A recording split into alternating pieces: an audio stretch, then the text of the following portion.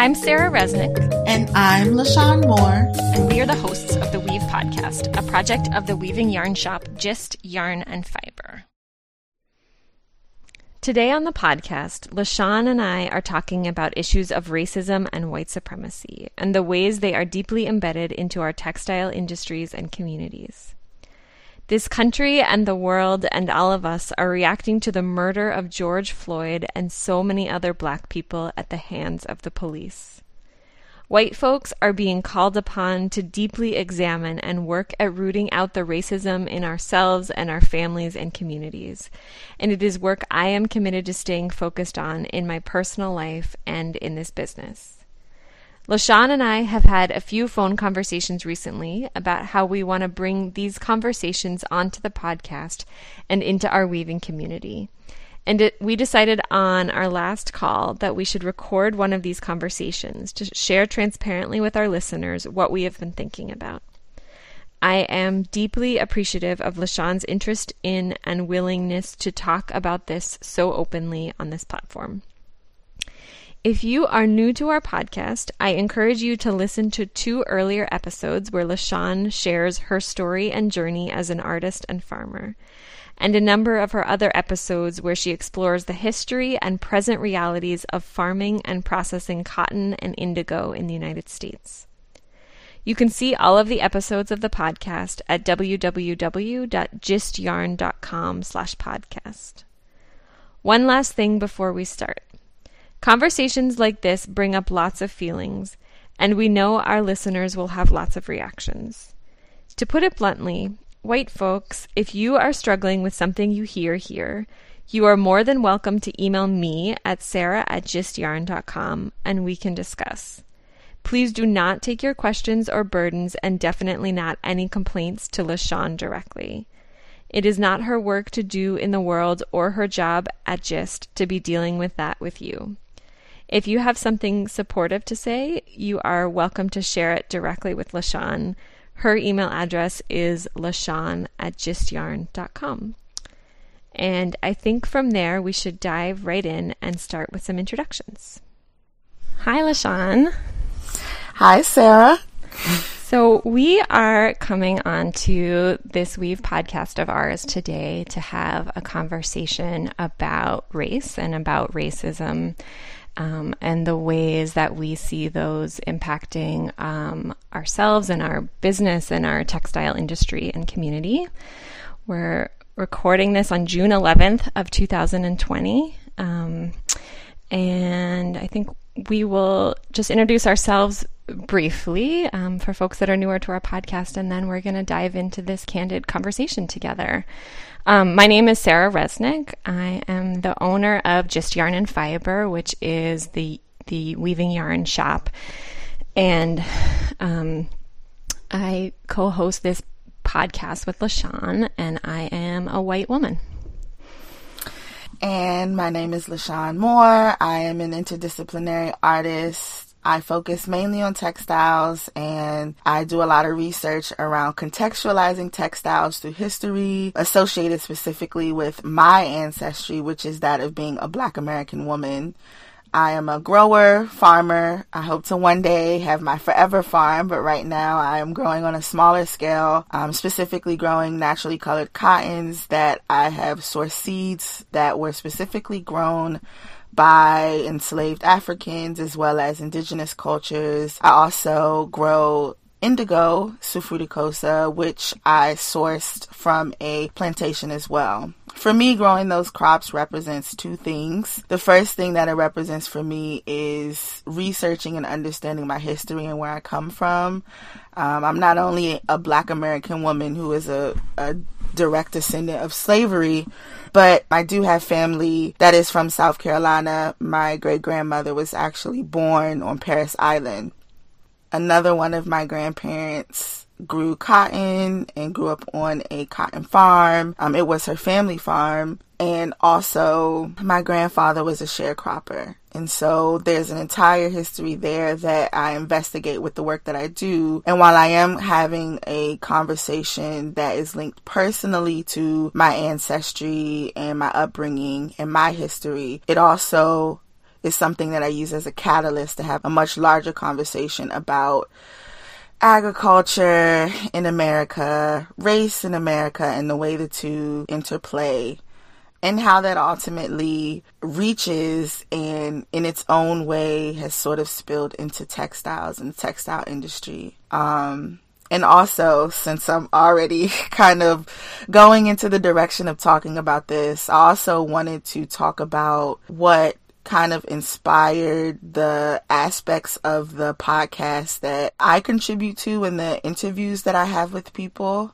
When Sarah invited me to join this podcast, I believe that it had a lot to do with the research that I was already doing and the work that I had started. She wanted me to bring in conversations with farmers. For me, I thought that this would be a wonderful opportunity to create, I guess, a resource for generations to come who are interested in a lot of the things that have been difficult for me to find information on. I think for me, something that is really astounding is that I see artist manifestos, agricultural manifestos that talk about things that are relevant today. And these are things that have been written in the 60s and 70s. And I think that when I first started to think about agriculture as being something that could empower people, something that could help heal people, something that teaches people self-sustainability, which I think is key, especially in any form of revolution, but I think specifically in the revolution that we're looking for today. I think agriculture is going to play an incredibly critical role in that. But I think that creating a resource for people to tap into, they don't have to start from the beginning. They don't have to do as much legwork to try to figure out, well, how do I get indigo Sufudicosa seeds, or what is the exact variety that the enslaved people grew, and what are the grow methods that are necessary. If you all listened to the previous episode that was a solo cast, I was talking about how I literally planted 3 times in order to get my seeds to germinate because I did not know how to get them to germinate. And then I finally had a conversation with a farmer through the podcast that was like, no, you need to boil them, bury them very gently, lightly cover them with soil, and they'll germinate. And that could have saved me a lot of seeds and a lot of time. And so for me, it's that. It's almost like creating something that will allow us to pass the torch. I think you have been doing that in your work and in this podcast so beautifully and honestly and importantly. And in the show notes to this episode, I think we should link to some of those other conversations that you've had with farmers. I think in some sustainable agriculture communities and kind of sustainable textile communities among white folks, there can be a lot of messaging about back to the land, back to the way things were, kind of glorifying made in America and completely ignoring the histories of enslavement and segregation in the United States that really were leading to all of that. And, obviously with cotton and with textiles and with indigo, which are what you focus some of those episodes on and in the work on, I think you do a really good job of laying the things that our country needs to reckon with bare for people to listen to and grapple with, while also reclaiming them yourself. And I learn a lot from you and from those episodes and seeing how you interact with those topics.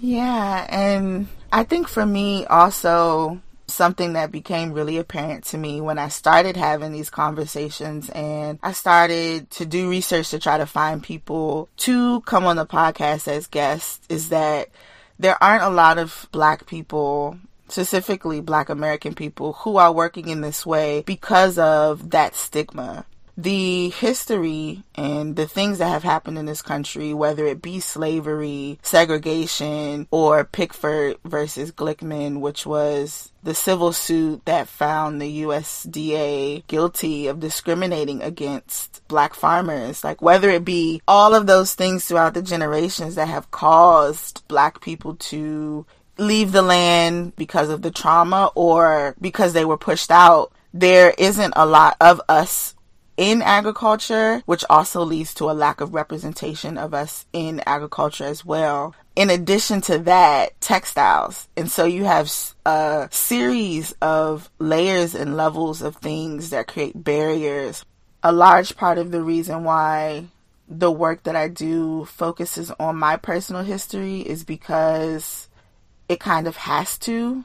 If you look at the conversations that people are having now surrounding race and discrimination in this country, I feel like there is a large portion of it that is having a conversation about the way race and discrimination lives in our society, but not how it actually lives and exists in the lives of black people. For me, it would be impossible to have a conversation about cotton without recognizing the history. For me, it would be impossible for me to have a conversation about indigo and not have a conversation about the history. For me, it would be impossible to have a conversation about agriculture and it not be about the history, because it is my history. There's no way that I can really delineate from the conversation. It's embedded in who I am. And I don't think people really understand what that means, especially those who don't walk in their shoes. And so the conversation has to be had. Black people, we have to do so much just to exist in ways that other people don't even have to think about. Just even having this conversation alone and having to contextualize things can often feel very patronizing depending on the audience. Depending on the audience's level of knowledge, because riddled within that is also the reality that people also just don't know the history.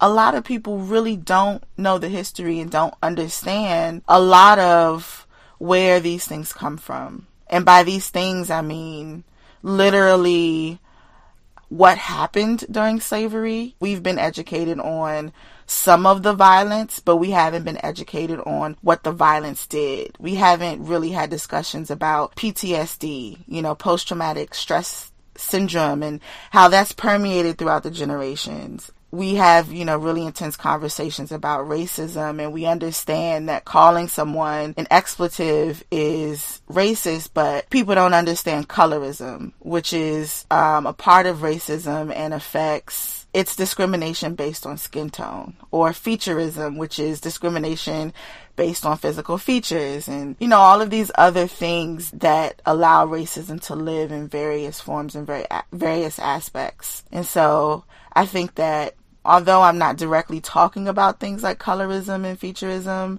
I'm doing my best to contextualize the history so that we can have genuine and sincere conversations that will lead to changes in that field and in those aspects.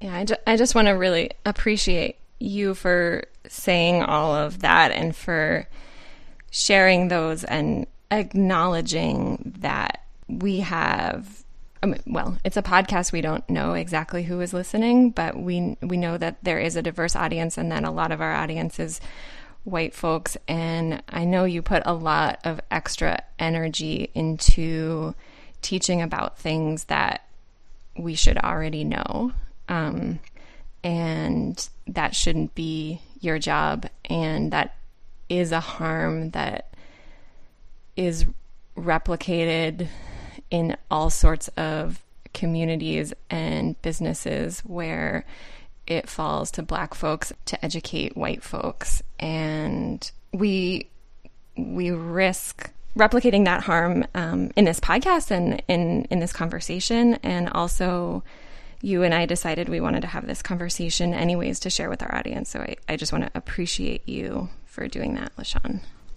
Thank you. I appreciate that, and also I just want to say, to people listening, this is a very uncomfortable conversation to have. It's not necessarily uncomfortable for me because I've been here a lot, but I think that I've been here and I've had experiences that have led me to understand why it is so important to speak up and why it is so important to say something. Because, you know, as you said, a lot of people are unaware of the harm. A lot of people don't know. It's interesting because I think a lot of it has to do with the two sides of America. And I was talking about this with my mom actually last night. There's this thing called the talk. It starts a lot of times, I guess, when you go from maybe being a kid to a teenager and you do start taking history classes and you do learn about the history, probably don't understand a lot of those things until you turn 18, 19, 20, when you're in the world and you can start to see and experience, you know, racial microaggressions, and you can start to see things a bit differently. But all of those years up until you became or gained that awareness, you're probably looking back at a lot of things and going, I can't believe that happened. I can't believe this person said that to me. And, you know, it's just really important for people to understand that this is a reality. You know, in a lot of the things that I've seen, or the people who've reached out to me once things kind of came to a head with the murder of George Floyd, there was a lot of for me, it just seems like there's a lot of people who are showing concern for what's happening. And what's interesting to me is that this has kind of been a permeating feeling for a very long time for me. Like, none of what's happening really feels new. If anything, it's heightened. Just to like give a bit of a story or background for when I first kind of started to see the difference between my experience as a Black American specifically, and not just like different from white Americans or white people, but also just people of color in America, was when Donald Trump became president. I remember that day. It was a really sad day. The sun did not shine. I had fell asleep before I could see the final poll results. And I had woke up that morning and I told myself I would not look at my phone until I got myself to work because I was scared. Because I had a feeling before I went to sleep, when I saw how many votes he had, that it was not going to be good. And I got on the train. I overheard people talking about it. And then I got to work and then I finally looked and I saw that he had won. The way that everyone felt so defeated, and felt so taken back, and people were just so sad and they just couldn't believe it, and everyone was so angry. And whether it was, you know, a conversation with a woman who was advocating for women's rights, or if it was a person who came from a background of immigration, whether it be from a Latin country, an Asian country, or a European country, there was just this overwhelming feeling of sadness amongst people. For me, it was kind of like, this is the America that me and my family have always known. Like, this is what it's always felt like. We always understood what this country is and what it stood for and what it was built on, and why it's important for us to be active in making sure that when the new version of whatever was created when the foundation was laid decides to reiterate itself, we're being diligent about stopping it and not allowing it to go any further. It has to be really telling for people that America had its first Black president, and then directly after it got Donald Trump. Even after we had a Black president and there was this whole conversation about how we were a post-racial society, we get the exact opposite for president, and then we have an influx of white supremacist groups showing up around the country. You know, it says a lot, but again, this is not new to me. This is not anything that I've never understood, and the threat or impending gloom of America has never really been something that has been absent from my life. It's something that I've learned to live with. Yeah. So another thing that I want to make sure we get into in this conversation and that I have been thinking about are the ways that our business and my leadership in this business has fallen short. And one of the things that I've been thinking about is that all of the yarn that we buy from within United States sources is, to my knowledge, entirely by mills that are owned by white people.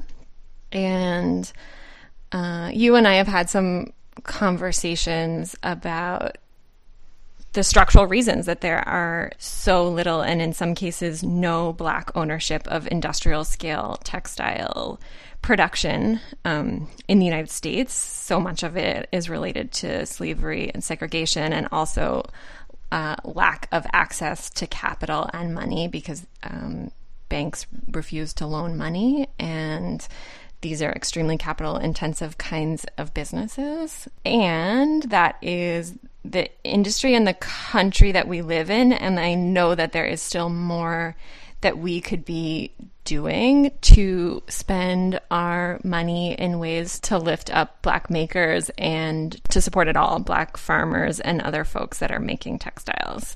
It's something I'm really cognizant of as I think about our marketing. We are really focused on made in the United States. That's also something that I think Donald Trump has somewhat co-opted, and I feel like we have to be careful with the way that we talk about why we're supporting Made in the U.S. To really distinguish from the way that that movement has been co-opted. I think it is good for us to support domestic production, and that we should have the abilities to produce fiber on farms and to manufacture it in our country for all sorts of reasons, but not for xenophobic reasons, not because we shouldn't be supporting other countries, but because we need that infrastructure in our own communities. And the textile infrastructure and industry and communities has been a huge part of enforcing slavery and then segregation and economic and racial disparities. So, it's kind of easy, and I think we have fallen into this trap of marketing this in an easy way of like, our yarn is made in the U.S., it's supporting domestic producers, kind of full stop. And we haven't done a good enough job, I think, outside of your episodes on the podcast, but just in general in our messaging, to talk about the terrible parts of textile processing in this country and to not gloss over the history and the present of that. It's something I don't know exactly how to do. It's kind of straddles the line between the content sharing part of our business with this podcast and with some parts of our blog, where I feel like it's more purely about sharing sharing the stories of people we want to share versus the marketing, which is about selling a product. And we have to sell that product to make the money to do everything we do. And our customers, I think, are showing that they are interested in deeper stories. And I think I just need to figure out how better to integrate that into the whole way that we message about domestic production. Yeah, I agree. I think a large part of the difficulty in having these conversations is not having people to have the conversations with. I did also want to just throw in a bit of history, because I was able to find the first Black-owned mill, but also I believe it's the only one that has ever existed, because I have not been able to find another Black-owned mill in America. But I could be wrong. If anyone does know of another one, please write into us.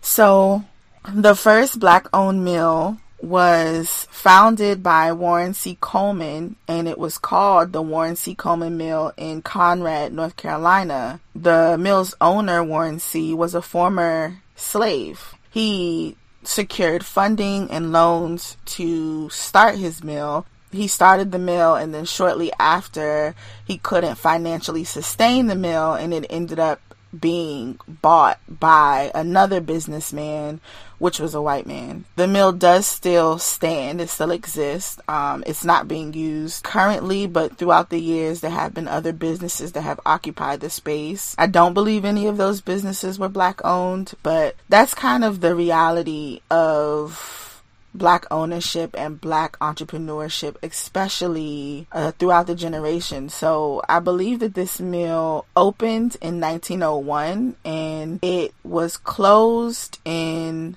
1904.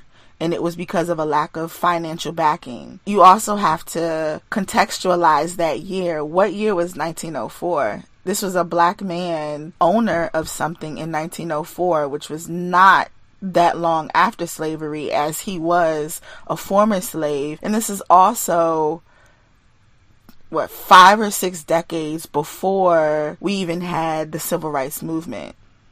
And that was the last time we had an institution such as that. So it's important to understand why that is, how that happened, the difficulties of having a business in that frame of time, but also shout outs to him for having the courage. I mean, to go from being an enslaved person to starting a mill. I mean, that is phenomenal. That is amazing. And although it didn't work out ultimately, it goes to show, one, I think the strength and resiliency of our ancestors, but also that the change or that the discrimination that has happened in this country is not linear. It didn't like start at one place and then got better and better and better and better and better and better. It got okay, then it went poorly, then it got better, then it got okay, then it went poorly, then it got better, and then it's not really something that just happens overnight. And within that is, there has to be a conversation about the nuances, the times, the understanding of the economics of the American financial system. As you were talking about with Black entrepreneurship and supporting Black businesses, a part of the reason why it has been difficult for Black entrepreneurship and Black businesses to even get off the ground is because of the American economic system, which is disproportionately less inclusive of Black folks because of the generational wealth gap. And so where that generational wealth gap happens is at the same time that Black slaves were freed, there was financial reprieve for slave owners, and then low-income white people were then prioritized for jobs and positions to create more opportunity for low-income white people, and Black slaves were kind of just left to fend for themselves, and the only skills that they really had were the skills and trades that they learned as slaves, and that's why they were farming. But you have to think about, what happened when slaves were freed. It was illegal to teach slaves to read. Even though there were slaves who did learn how to read, there was a large population of people who did not have an education, and so did not have the means. There's a text called Slavery and the Making of American Capital. It's a really great book, and it better chronicalizes what I'm attempting to point to, and it's about how America's economy was based on slavery. So the early settlers came to America, they stole the land from Native Americans, and then what they did was they built the American economy off of slave labor. And so all of the institutions that we have in America, especially the older ones with lots of money, they're all benefiting from slavery. They're all benefiting from slave labor. All of them. That is the beginning of money and capitalism in America.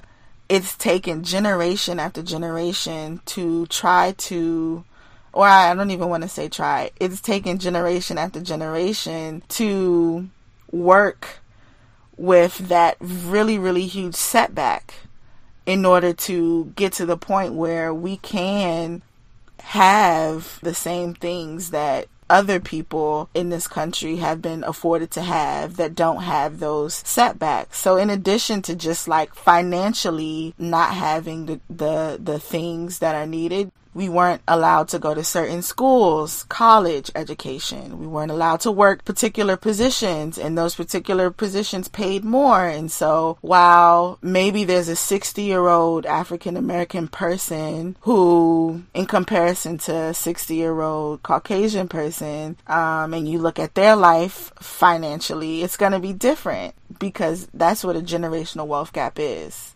So I've said all of that just to kind of explain why it's important for people to understand the importance of supporting Black businesses and Black entrepreneurship and spending your dollars that way. If you understand the discrimination and you think that racism is wrong, then you also, another way to protest is to use your dollars. Yeah, absolutely. And I think to acknowledge the flip side of everything you're saying as a white business owner, I think it can be really tempting for people like me and for me to think, I saved hard and I was able to bootstrap this business and blah, blah, blah, blah, blah. And the reality is that the reason that I was able to save the $5,000 that we used to start this business, and even more than the actual cash, the reason I was able to take the risk to jump into entrepreneurship is because I had savings and I had the knowledge that my family had savings and that I was going to be okay if this didn't work out. And I know it's kind of impossible to calculate the benefit of just that, of having that backing and having that savings to be able to jump into entrepreneurship, is what has allowed this business to grow, is what has allowed my own financial stability to grow. And $5,000 is something that many people of color cannot even access. And that's because of generational wealth gaps and racism and segregation and slavery. And I think also, just to kind of relate that whole conversation specifically to my entrepreneurship endeavor, is although I come from generations of farmers and landowners, there's really no land ownership left in my family. And so finding land has been difficult. Finding the capital has been difficult. Where I live in South Carolina, although I do have access to a lot of land, it's very underdeveloped. So yes. I think we've dived into a lot of different parts of this, and we should link to some of these resources in the book that you mentioned in the show notes. And yeah, I really want to appreciate you again for diving into yourself to share things with us and with me. Yeah, is there anything else that you think we should discuss about this or about how we're thinking about the podcast moving forward? Something that also, and I actually had this conversation with the previous podcast guest, it's like weaving is also a form of textile art that can create barriers for people as well, because weaving is very expensive. It's the most expensive textile art. Looms are very expensive, depending on what size loom you get. You can make a frame loom, and those are gorgeous and wonderful, but also floor looms are very expensive and hard to come by. You have to have space, and then you also have to have time. And things like that also are only afforded to certain people as well. I guess I'm just saying that to say that it's really important to do the work and to think critically and to not shy away from the discomfort that you may have speaking up or standing up or recognizing that something is not okay. I think a lot of people in this moment are very confused about what they can do, what they should do, what they can say, what they shouldn't say. And I would just say that, like, as people, we're far more productive at creating change when we make the changes at home when we work on ourselves and when we work in our immediate surroundings. So if you're at a dinner table and you hear someone say something, speak up. If you are at a store and you see someone do something, speak up. Read the books and read the things that people have been putting out for centuries that have been valuable resources to people. You don't have to be of a particular background or race to learn about another culture. And I think that because so much of American culture relies on Black American culture, I think that everyone should really be educating themselves on Blackness in America. The Black history that I learned was given to me from my mother and my grandparents. It was not anything that I learned in school. And so if I had to learn it at home and it was only because my community was Black, then that means that people who are learning the history are only learning it at school, and that's it. And the history, the way the history books tell it, is not just wrong, it's honestly like part of the reason why we're so far behind in these conversations. So yes, we will definitely link to all of the text and articles that we talked about in this conversation. Yeah, and you've mentioned books in this conversation that I haven't read, and I am looking forward to buying and reading those books. And you also were talking earlier about some of the reasons that weaving is exclusive, related to money and related to time. And those are also things I think my leadership of this business has fallen short with, in thinking about ways that we can actively address and be part of. The majority of the designers that we share in our community of people who are designing projects are not Black, and I don't have a way of knowing the race of our customers, but I know that we could do a lot more to make weaving tools and yarn accessible. And I know firsthand, and also from hearing from our customers, like how deeply healing access to art making and textile making and yarn and tools is. Our business should be doing a better job of making that accessible for more people. And that's also something that I have been thinking about how to fix as we continue on. Mm-hmm.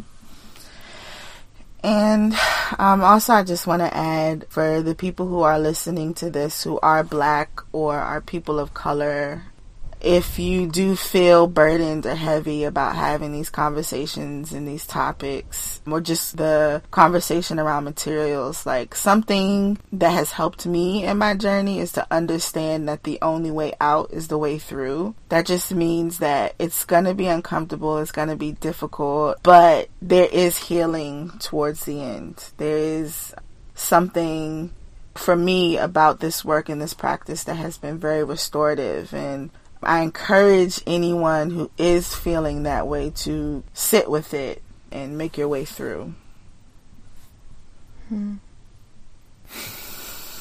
So, I think that's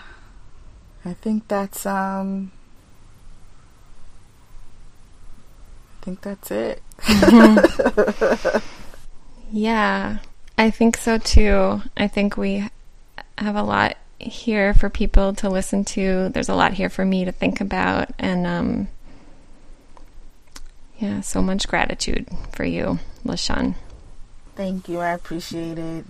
And also, I'm thankful for all of the people who've educated me and have been critical aspects of me even having the courage to speak up and to deal with a lot of these things head forward. Shout outs to my ancestors, shout outs to the long line of educators in my family who have kind of taught me to be this person. And also anyone who listens to this, if you have some interesting, constructive feedback, or something positive to say, feel free to reach out. Yeah. Okay. I think we should leave it with that. Yes. And that's a wrap. That's a wrap.